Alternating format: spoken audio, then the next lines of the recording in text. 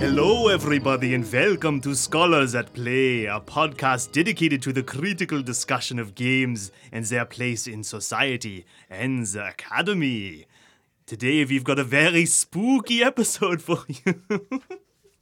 Yes, master. Yes, indeed. Very spooky. Very spooky. You are hearing the voice of Terrell. Say hello.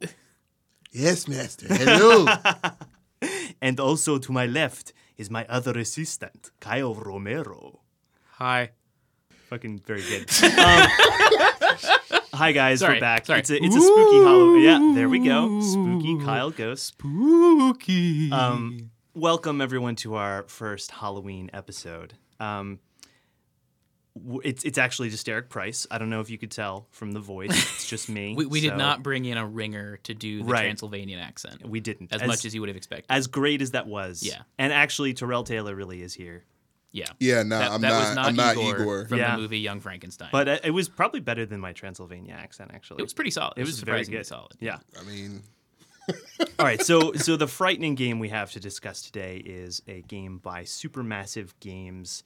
Came out in 2015, and the game is called Until Dawn. Till dawn. So today we're going to try something slightly different than what we maybe usually do, and we really want to focus on a couple of topics or sort of themes or things that sort of stuck out to us when we played this game.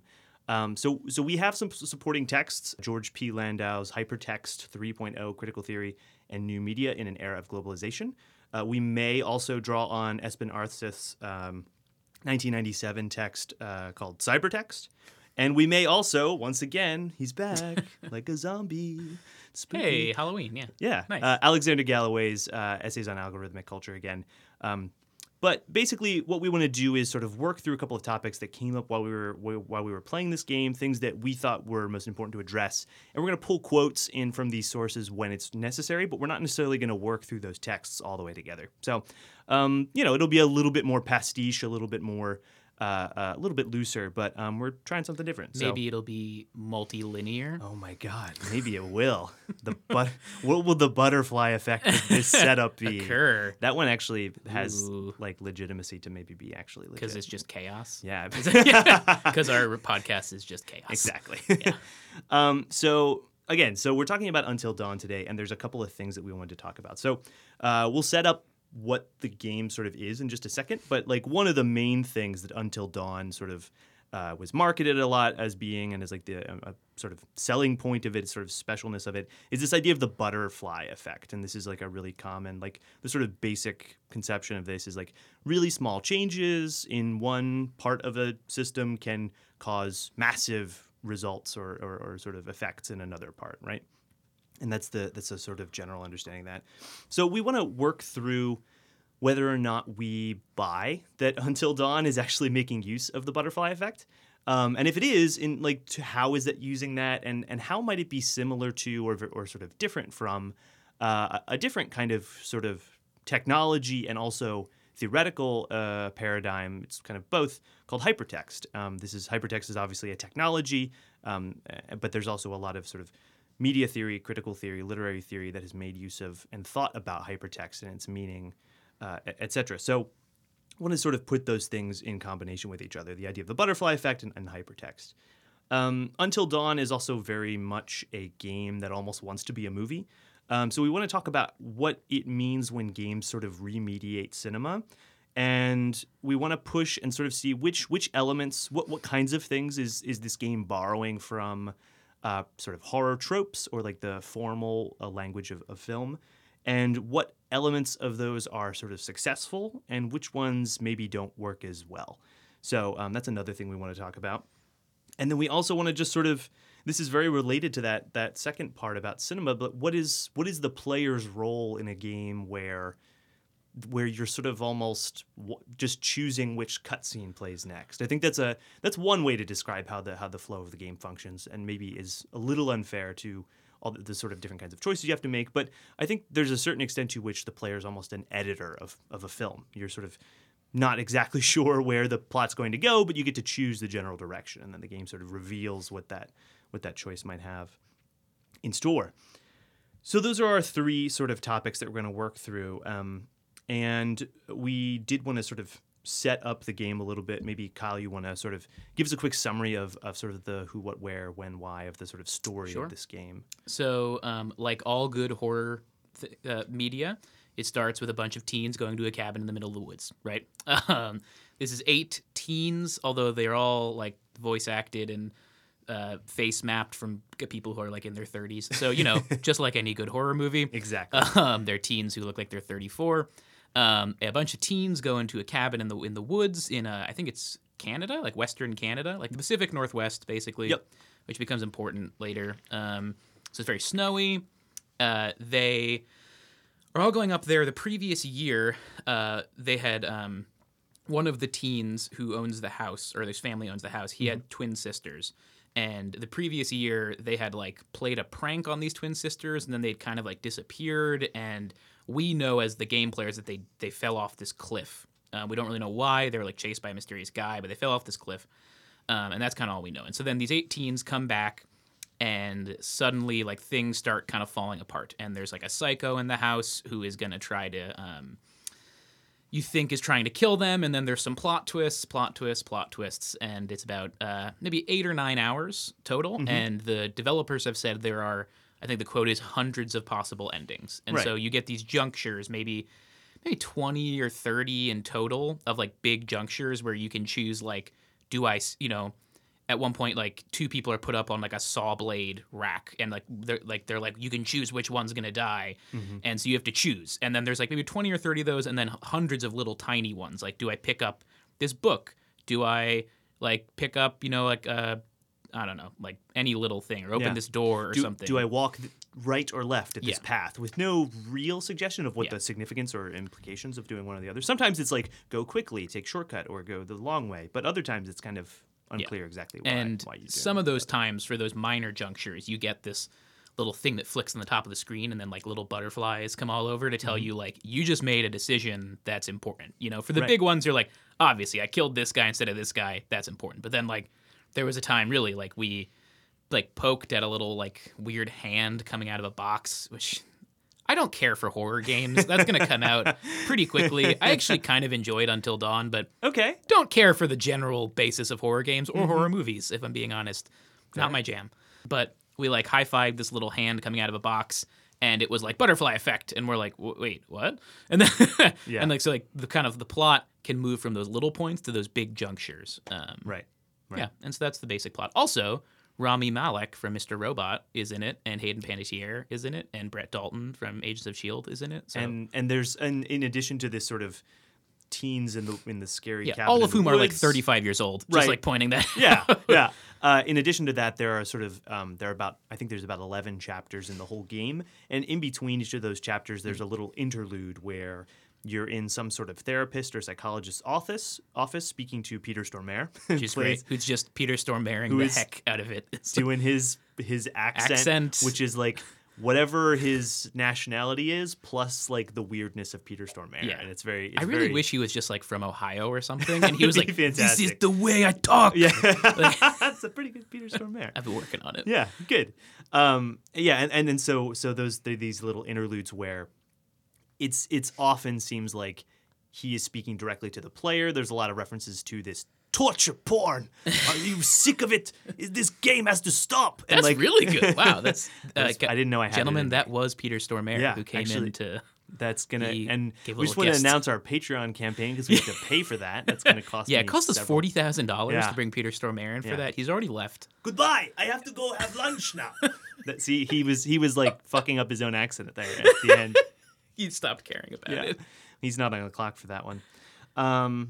Yeah, so there are those little. So there's the sort of Yeah. story of the teens, and you have these interludes with this psychologist. And the gameplay, too is mostly just kind of walking around and finding clues, walking, and then kind of cinematics that happen with QuickTime events. Yeah. And some of them are, your normal QuickTime events, like press circle really quickly so you don't knock your head on this tree or something. But then some are also like the psycho's chasing you, go right or left, and you have to pick right or left and do it. Right. And really, that's pretty much all of the gameplay Yep. is those kind of QuickTime events, some of which involve like shooting as well. So I guess it's not really they elaborate more than like the basic QuickTime event. Yeah. But, Yeah. that and just walking around agonizingly slowly Yes. to find clues. Yeah, there's a certain pacing that happens with your character's movement speed, which, and we can maybe talk about this more when we think about cinema, but like one of the biggest problems with, I think in general, I've read some other research about horror games before. Tanya Krasinska is a great scholar who's worked both on film and on video games. And, the sort of the building of tension really relies heavily on like pacing. And it's really kind of hard to control how quickly a player will do something. I'll give one quick example of last night. So we actually played this game together for the most part, which is good because I would not have played it otherwise.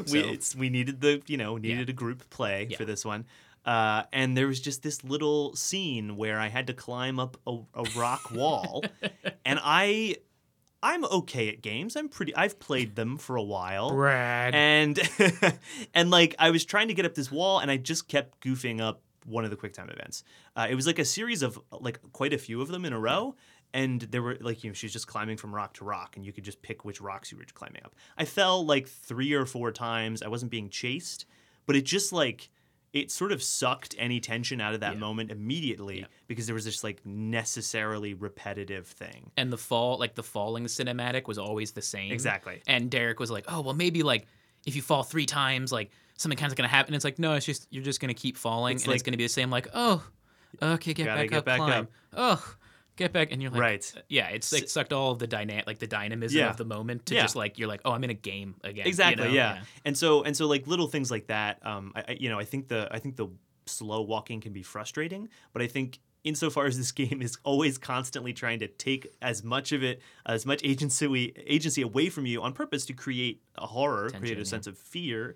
There are still those little moments where like in allowing the player to do anything, they kind of like, they open up the space for you to ruin their perfectly planned, data-driven tension. Yeah, and we can talk about that. We'll talk about that more later. But Terrell, is there anything you wanted to add? Anything you wanted that we might have skipped over? I don't know if we want to talk about the sort of way in which the game was produced using the kind of biometrics. Yeah, let's hit that. Yeah, let's talk about that. I think that's worth mentioning. Sure. So in one of the sort of making of clips that are included with the game, there's a sort of explanation of how it is they went in producing or really fine-tuning the sort of horror elements of the game. And one of that included attaching sort of biometric monitors, wristbands, gauges, if you will, that measured things like heartbeat, but I think also autonomic response, sort of the electricity on the skin, to notice when horror moments were most effective and where someone's resting heart rate was when they experienced the best scare, to try and place the scares in the most advantageous places possible. And to a certain degree, I think it's very interesting because they had a number of people that they sort of let play the game, and they measured these responses across a sort of wide variety of sort of player responses and feedback to kind of say, okay, this is where a scare is working, this is where a scare isn't working. But I think the three of us kind of agreed that this was kind of a way to let the science do your writing for you. Yeah. And I'm not sure how we feel about that. It's like the word I kept using was like data fetishism. Mm-hmm.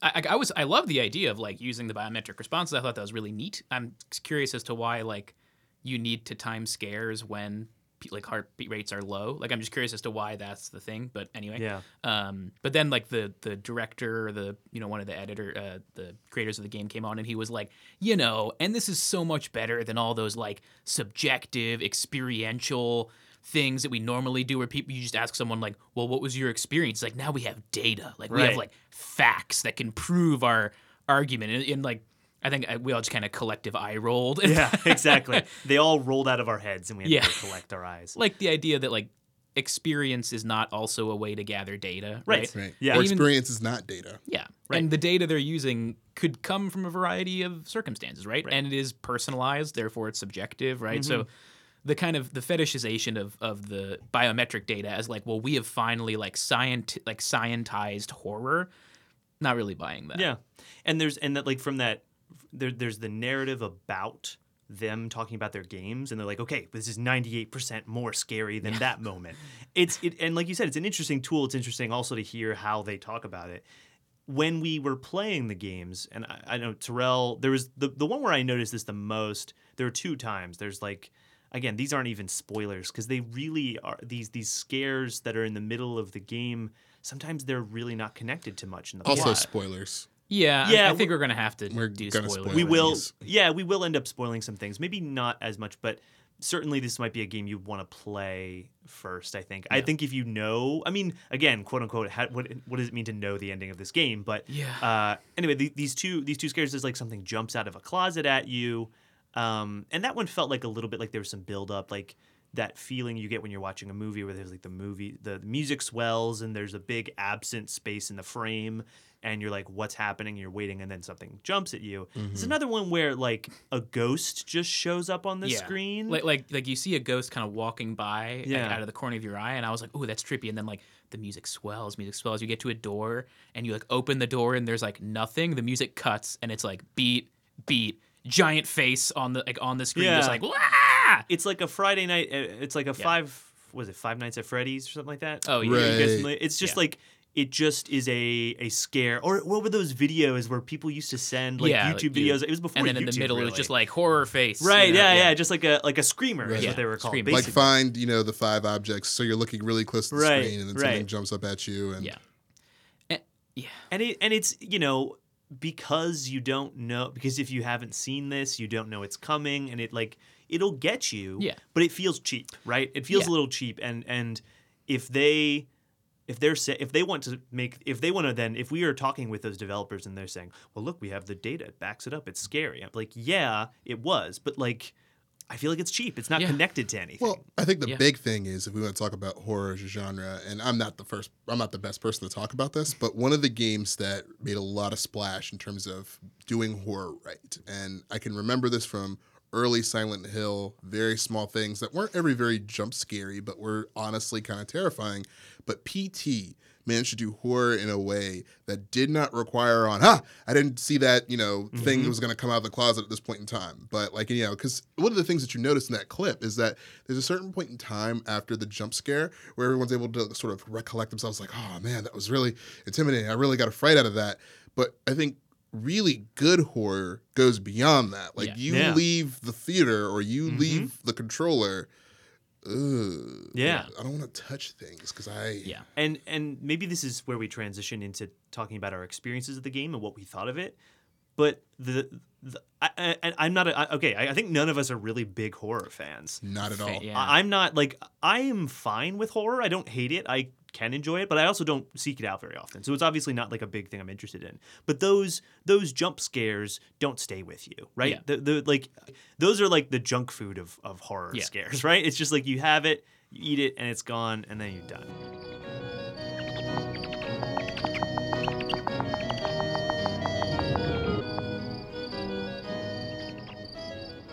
Okay, so I think one of the important concepts, one of the things that we already mentioned, this butterfly effect thing is so important in the game. The game really foregrounds it. It really emphasizes it both visually with that little effect, Kyle, that you were describing, and all of the clues and events are sort of portrayed with these little butterfly icons. So it's really leaning heavily on that concept. And it might be helpful for us to sort of set up what exactly the butterfly effect is. I preface this with the fact that I'm not an expert on chaos theory or really even on like thinking about how networks function or anything like that. I'm getting there, but I did find a helpful quote. The butterfly effect is this is the quote, is the sensitive dependence of initial conditions in which a small change in one state of a deterministic nonlinear system can result in large differences in a later state. Whew. Yeah. And I think the key words here to highlight is like the butterfly effect is more than just like something small changes and something large happens somewhere else, but it's meant to solve it's mobilized to help try to understand really big systems, these nonlinear systems. And so this article, again, I can't remember the guy's name. I wish I'd written it down. It will be in the show notes. He sort of has an abstract talking about chaos theory. And he states that nearly all non-trivial real-world systems are non-linear dynamical systems. Chaos describes certain nonlinear dynamical systems that have a very sensitive dependence on initial conditions. Okay. Chaotic systems are always deterministic and may be very simple, yet they produce completely unpredictable and divergent behavior. So, to bring it back to our game, I guess the question I actually want to pose is, do we feel that what happens in this game is what's being spoken about here? Are we really seeing the butterfly effect? Can we... there's a couple things. Is like this nonlinear system. Is the game sort of functioning as a nonlinear system? And are initial conditions determining the result of the game? Because I think that's really crucial to how that term is being made. I mean, does that spark anything for you guys? Something we talked about yesterday is that I don't think the game is nonlinear. Like, that's what a lot of people have said about it. It's actually multilinear, right? Which maybe is like a fine difference, but I think a pretty critical one here. Yeah. Especially because nonlinear assumes that there is not an ending. And as we said, there are hundreds of endings, but those are all endings, right? So these are lines, that there is a narrative that is supposed to be moving forward always towards a goal. Yes. So I think you can't call it nonlinear in that way. And more importantly, I think the butterfly effect is talking particularly about things that are in nonlinear deterministic systems. So an action is not towards an end goal. It just happens. Yes. And then something else happens, and then something else happens. It's not like the butterfly flapping its wings in California. It does not be like, cool, the ultimate goal is to cause a hurricane in Argentina, right? It's just that a variety of things happen along the way, and then that thing happens too. Right.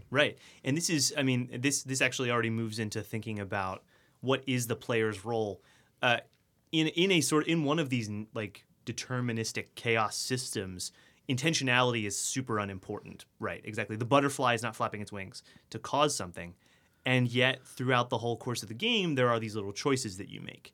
And I mean, the question of, there's usually only two options, and sometimes the choices aren't clear. But when it comes to interactions with people, it's pretty obvious which dialogue choice is going to improve your relationship with one or the other person. So in that sense, there are all sorts of little causes along the way that affect it in certain shorter ways. And maybe this is like directing the narrative from one line to another. And that's the sense of multilinearity that we have here, is it's sort of shifting back and forth between linear paths. Yeah. And I think that's sort of why I like this idea of the player more as an editor and like not so much as like a person who like does a thing that accidentally creates a whole series of changes.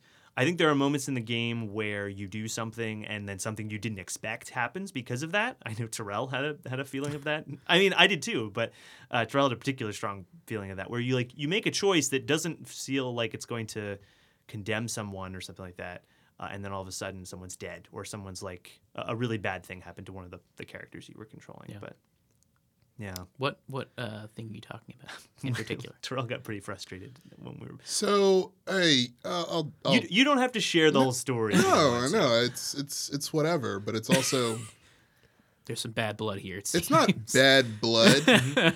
It's two things I think that are compounding in the genre medium of the video game, but also with the medium of the video game trying to play on the medium of horror films, which is this kind of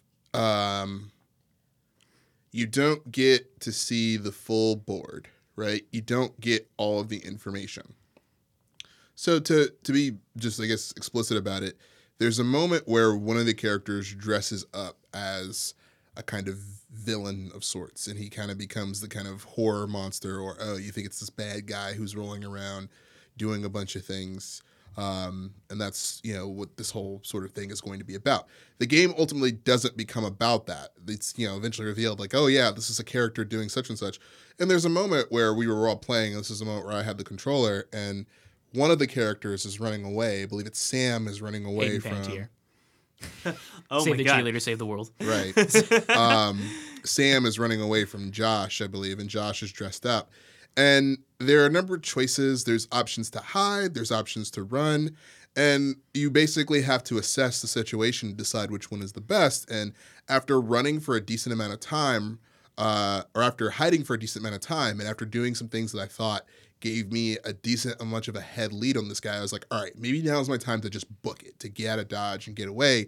Turns out that was we can't even really make the judgment that it was the wrong option, because who knows, I might have gotten caught either way. That was how the character got caught and injected with this weird thing that essentially knocked them out, so on and so forth. And that in a game context is what we would call a denial, or what Errant Signal, I should say, is called a denial of percival consequence. Like, I don't know what the effect of my choices is going to be, right? And in a typical gaming sense, right? Like, and this is a fun thing that I kind of joked around with some other folks in a different context about. If I'm playing Super Mario Brothers and I press B, and there's a 50% chance that Mario's going to jump and another 50% chance that Mario's just going to die on the spot, I don't want to play that. Yeah. That's not fun, right? And so the gaming moments of that happening here aren't really fun, right? Because it's one choice, one thing that I have control over, and I don't know how it's going to play out. But that denial of that sort of ability to understand what the consequence of my actions are is how the horror thing works, right? It's what creates a sense of tension.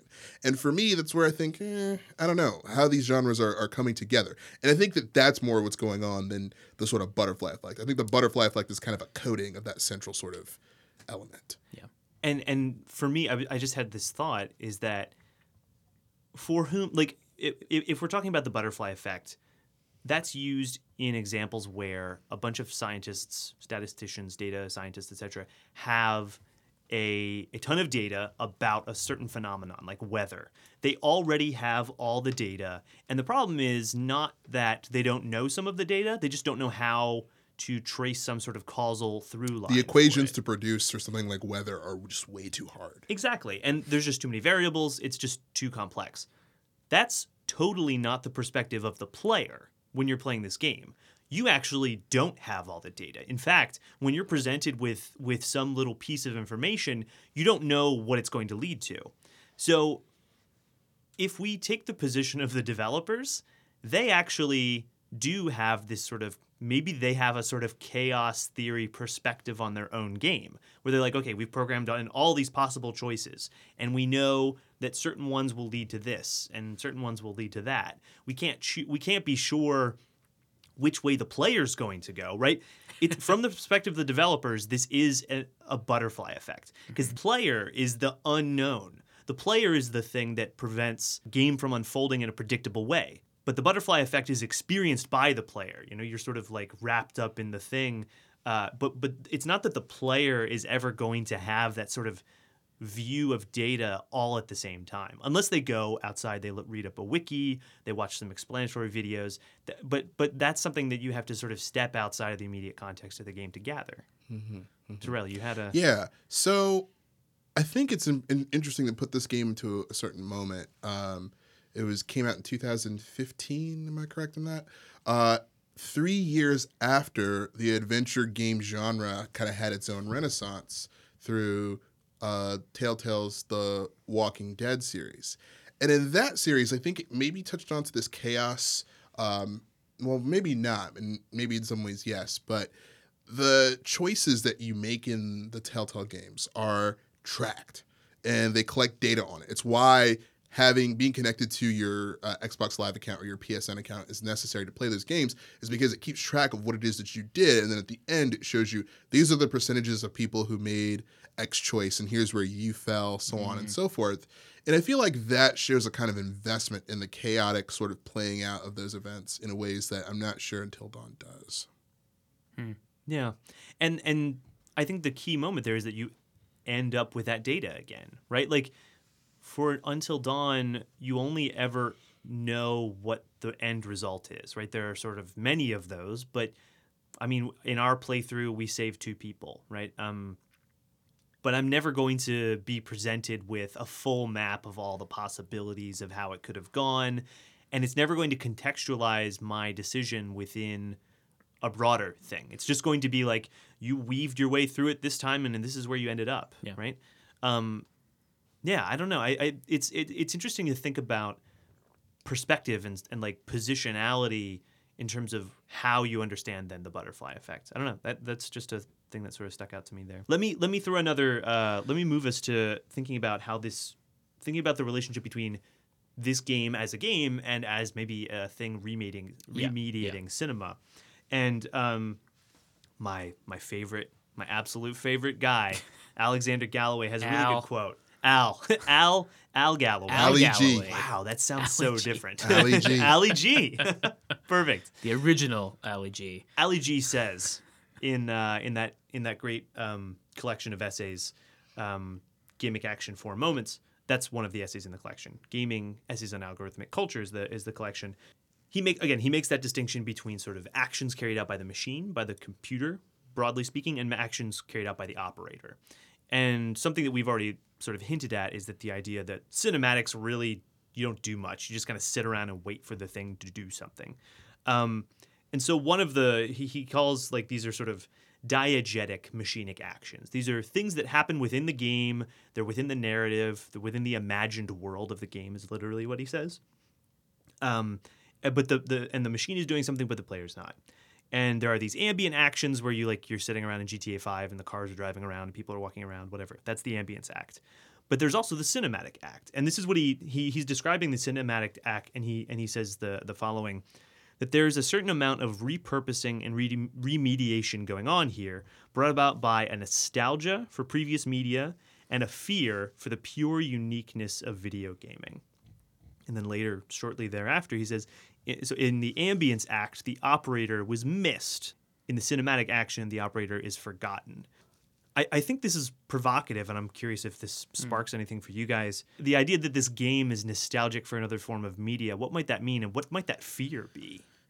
Yeah, I'm curious. I like that idea. Like, I like the idea of remediation because I think, it's pretty obvious that Until Dawn draws upon horror tropes, even, most of the things that happened, including all the jump scares, like, I think we were all kind of like, whoa, we're scared. And then, but like, oh yeah. And like, I get that, like that's like a thing that like, in the end, it turns out there's like a monster on this mountain. Right. Just spoilers, Yeah. And that all these kind of like other things you've been seeing happening, like the psycho and this like weird guy with a flamethrower who wanders around are all kind of not the real bad guy. So right.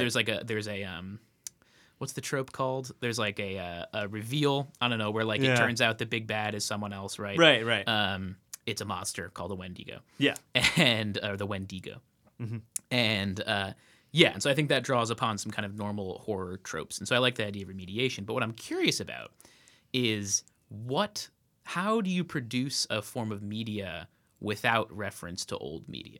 Yeah, I mean, like creating a new thing. I mean, you're going to be creating something within the culture that you were born, right? And that you were raised and that you live in. So how can you create something that is uniquely exclusive to gaming that doesn't draw upon tropes of old media? And I think that Galloway is actually asking the exact same thing, basically. Yeah. He shortly thereafter, he quotes, Understanding Media, Marshall McLuhan, who Marshall McLuhan is all about, like, the content of a medium is always older media. Like, the content of film because it's cultural. It's a reification of culture into like solid form. And sort of like, McLuhan has this whole system where we can't get all the way into McLuhan, but like it's always borrowing from the content of the medium is always something else from the past. I think one criticism that we could make of this game is that you don't do much as a player. Yeah.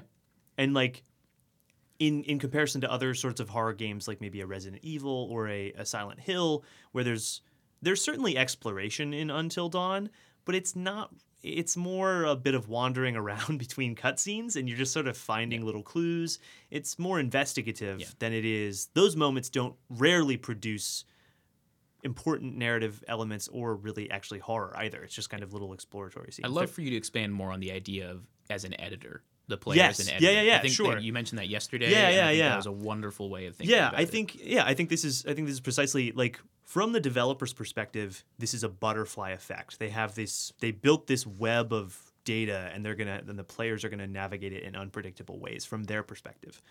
And so for them, they're sort of like, we're jumping ahead to the future. We're using like new forms, the form of a system and process and that kind of stuff. From the player's perspective, I think what you essentially end up doing is going through these exploratory spaces, some QuickTime events, but essentially your choices are about picking, what's the next cut going to be? Where am I going to cut Do I the run film? or do I hide? Exactly. Yeah. And like you don't know exactly what the content of that next cinematic clip is going to be, but your involvement is one of like a director / editor that's choosing the sort of emotional or sort of general, like sometimes literal direction of the action that's occurring, right? And this, I think that's an interesting observation in and of itself. But when we reconfront what is being remediated, so yes, okay, let's say you're more like an editor. What does that mean? It means that you, when you're operating in this sort of trope-laden kind of horror film world, you are now directly choosing to what extent you want to sort of follow in those tropes. And all of the classic horror tropes, like the last girl or the sexually promiscuous one who's really annoying and has to die first. Yeah. If you've ever seen like Cabin in the Woods, right? Yeah, they like explicitly talk about like the tropes of horror movies, like all those people exist in Until Dawn. Yeah, exactly. Like we didn't really say this, but like this game is like thoroughgoing and like checking all of those boxes, right? Like maybe with a wink. I think sometimes pretty straightforwardly they're like, this is a game, you know? Right. And they're like, we're just going to use it. I think it just changes that relationship, because when you're watching that film, you can just sort of, you can see it for what it is, but you're not participating in actually making the decision to engage in those tropes. And there are certain decisions where, like, there's a weird comment that Josh makes about one of the girls early in the game where you can sort of like challenge him or sort of like go along with him. And that's one where like it's cool, like, oh, I can sort of exercise like, hey dude, that's creepy, what the hell? Or it'd be like, yeah, right, nice. and that one feels like a meaningful sort of participation, and you can sort of shift a little bit. There are other moments though when like you're just like not capable of really breaking out of that trope. Yeah. Like, you know, there's like everyone's dumb in the game. Everyone's like kind of annoyingly dumb, but like there's an option with a character, Chris, who's like kind of a jerk. The characterization, I think, slips a little bit with some of the characters. I'm like, is this guy a jerk, a dummy, or just like blank face? Yeah. And Chris at one point, like, he's talking and you get an option of either like be aggressive or be like angry. And like the options are the same. And I was like, why are they even giving us the option at this point? You know, like there's no meaningful difference in what is going to happen. So, yeah, I mean, I think, and there's so much that we don't get, right? Yeah. We'll never know. We should have played the game 300 times. Yeah, you know? exactly.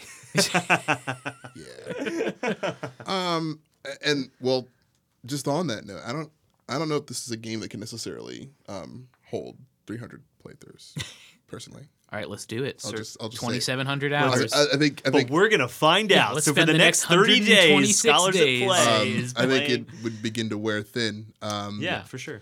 But I guess we won't know, and we can't know if the number of combinations that you make as Chris early on determine whether there's something other than anger or aggressive that he would have there, and that could be one of a number of different things that could be under the hood of this game, so to speak, that would, I think, frankly, make it a bit more interesting, right?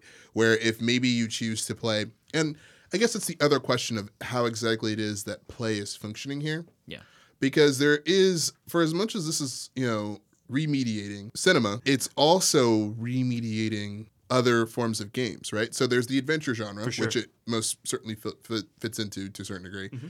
But there's also just the simple RPG mechanic, right? Which I think, or RPG sort of, I think, mechanic or function, where here you are a character and you get to decide how it is that such and such character responds to these various questions. And I think one of the things that this kind of raises in a way that I don't think is obvious about RPG mechanics, just thinking about the BioWare series and the way that you have a bunch of different dialogue choices. And depending on whether or not there's some moral binary attached to them, which usually decides how it is that you want to respond to those things, right? I think you typically respond to those questions with whatever you typically think should be said, right? But I'm just thinking also, because that's not the first time that dialogue options were inserted into a game. They were also available in Final Fantasy games. But rarely, if I'm sort of controlling Vivi from Final Fantasy IX and I'm answering a question, do I stop and think to myself, what would Vivi say? Yeah. Right? Yeah. Where I think this game kind of forced us for some moments where, like, if Chris said something that was particularly misogynistic, we'd kind of be like, there's something about us that we don't really want us to choose that option. Yeah. Or even, I mean, there's a point in the game where you get tied up and Chris and other girl, Not Sam. Ashley? Ashley. Yeah, Yeah, Ashley. Chris and Ashley get like tied up and there's a gun in the middle. Right. And the psycho tells Chris like, okay, and there's like saw blades because of course. And Chris is like, the psycho tells Chris like, you can either shoot Ashley or shoot yourself, and then the other person gets to go free. Mm-hmm. And Derek, playing at the time, was like, well, Chris is kind of the worst. Like, he's kind of a jerk. Yeah. Kind of selfish, And Ashley's telling him, like, kill me. Like, it's okay. Kill me. And Derek, being the person he is, I shot Ashley. was like, yeah, I'll shoot Ashley, right? Yeah, which I think you, at that point, were saying, like, this is what Chris would do. That was okay. So there were moments where I did role play as like, this is what I think. I tried to be like a conflict resolution Matt, but then with this particular decision, I had sort of, I then was like reflecting about Chris and Ashley, and they're like they had been through this traumatic experience where Chris had like saved Ashley's life, and Ashley yells at one point like, let me choose, let you saved me, you chose to save me, now let me choose, please shoot me. It's weird to think that like him shooting her is the quote unquote better thing, but it's like taking her seriously and respecting what she's desiring.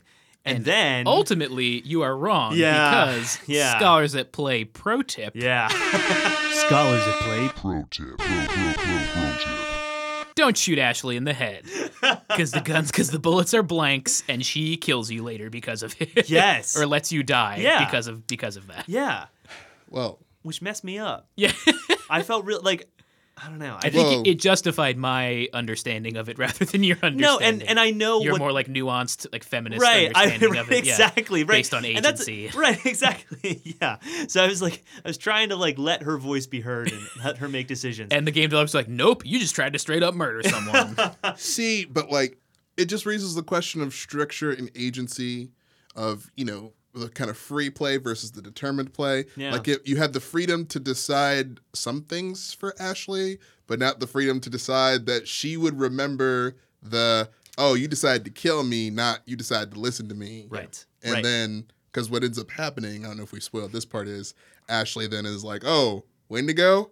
Right. Yeah, Chris? like Chris runs up to a door and Ashley's there, and he's like, unlock the door, and Ashley just like looks at him, and it flashes into her head, and she remembers Chris trying to shoot her, and she just like backs up, and Wendigo straight decapitates him. Rips his head off. Yeah. Yeah.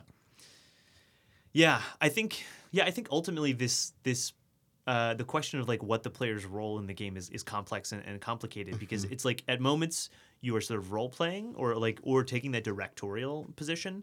At other moments you are just trying to like figure out which course of action would be best in a general sense. I don't know. It's a tangled web. Yeah. Something I wanted to bring up is actually from the Arsith piece, Oh, which I yes. think kind of deals with this. Yeah. And Arsith writes about these two ideas called aporia and epiphany. Aporia is the idea, it comes from the Greek aporia, for like puzzles, like forgetfulness. Like it's a word that like and he uses basically as meaning when you have multiple options.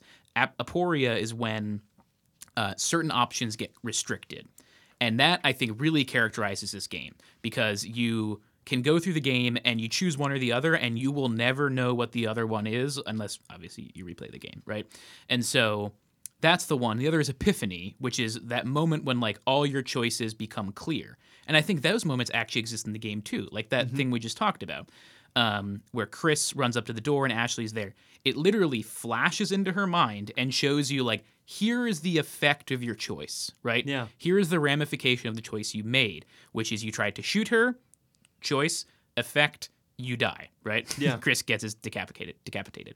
And this happens a lot. Like, you'll be running through, like, a basement, and it'll flash into your head, and you'll remember when someone put, like, a baseball bat in the basement. And so you suddenly know, like, I made that choice a while ago, epiphany, it was revealed to me in the game. Yeah. And so I'm not sure if this idea of aporia and epiphany is like, the best way to think about hypertext, but writing about a game, 18 years before Until Dawn comes out, Yeah. I think he perfectly explains the dynamic, right? Yeah. Is that it's about restriction and then like showing you the effects of your actions in like epiphanous ways. Right. Epinopophic.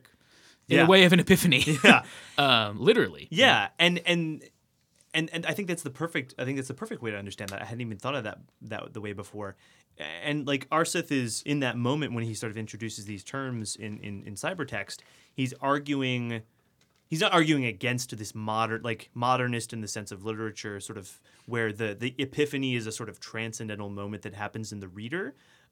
There's an explicit, imminent, planned epiphany in these cyber texts, in these what he also calls games. I mean, he's literally talking about games in that moment. And I don't know, actually, maybe you've turned me around on like this hard line, like this is basically just cinema again, is that this is like, Arseth calls it this dialectic between searching and finding. Like this is the aporia and the epiphany that is like a fundamental. It's a fundamental trope of games, and it's. I mean, we don't have to get super deep in the literature like terms of how that all works, but the idea that that's sort of constitutive of the gamic experiences, I think, a really sort of fascinating concept there. Just an interesting thing to throw in there on the game question. So there's a moment when the first choices that you get to make, it might even be the first like major butterfly effect choice, is Beth and Hannah are running away from this monster. Those are those twins that... Right. Sort of in the prelude. Yeah.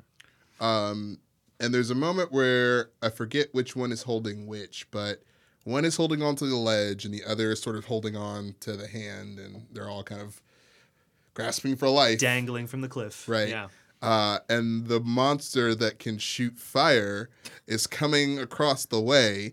And later in the game, you find out that this monster that has the long hair and is like all creepy with the, flamethrower is actually a man who's been like fighting the Wendigo for some time. A guy who looks disturbingly like William H. Macy. He does. But that's just me.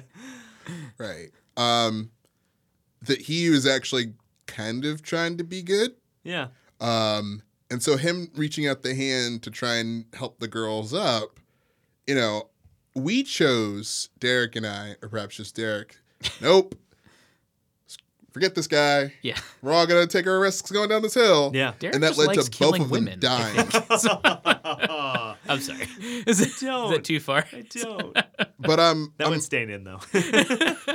But I'm really curious if you had chosen the other option, would that have led to everyone knowing who this guy is earlier on, knowing what the Wendigo is earlier on, and then it being I'd a probably radically say different no. game? Yeah, I feel I'm like not sure, the but- Wendigo turn feels to me like important to the late plot. But the question of this figure, I don't know. I think I'm sorry to cut in, but like I think that was one of the horror tropes I was talking about too. Was that like when you start the game, like I actually came in a little like maybe like a quarter way through the game because Derek and Trell don't like me and they started playing without me. But I was like, there's so many bad guys. Like there's like this psycho with like a mask, and then there's a guy who has like wolves and a flamethrower, and then like pretty soon Matt in our game got killed by the Wendigo. You just see like a shadow, and I was like, what the heck? Like this is like 3 different horror genres all mashed together. You know, the psycho killer, the like lone wolf, lone guy with wolves, and like a monster. Like this is ridiculous. Yeah. And then you slowly learn that they're actually all connected. You know, and the reveal when Josh takes off the psycho killer mask, and you're like, oh, I mean, I thought it was a twin. That was I was like, it's another twin. It's all twins and clones. Yeah. And then when you find out that this guy with the flamethrower is actually also dealing with the Wendigos, that like turns out all these threads that you thought were unrelated are synced. I thought it was really neat. And I thought narratively was a really great thing. And it's kind of similar in shows, lots of my favorite TV shows, which, they'll have A and B and C plots and then reveal throughout the entire episode that like, nope, they're all actually just the A plot and you just didn't know it yet, Yeah. So that I think it would be kind of essential to keeping that coming later and that big epiphany moment. Yeah.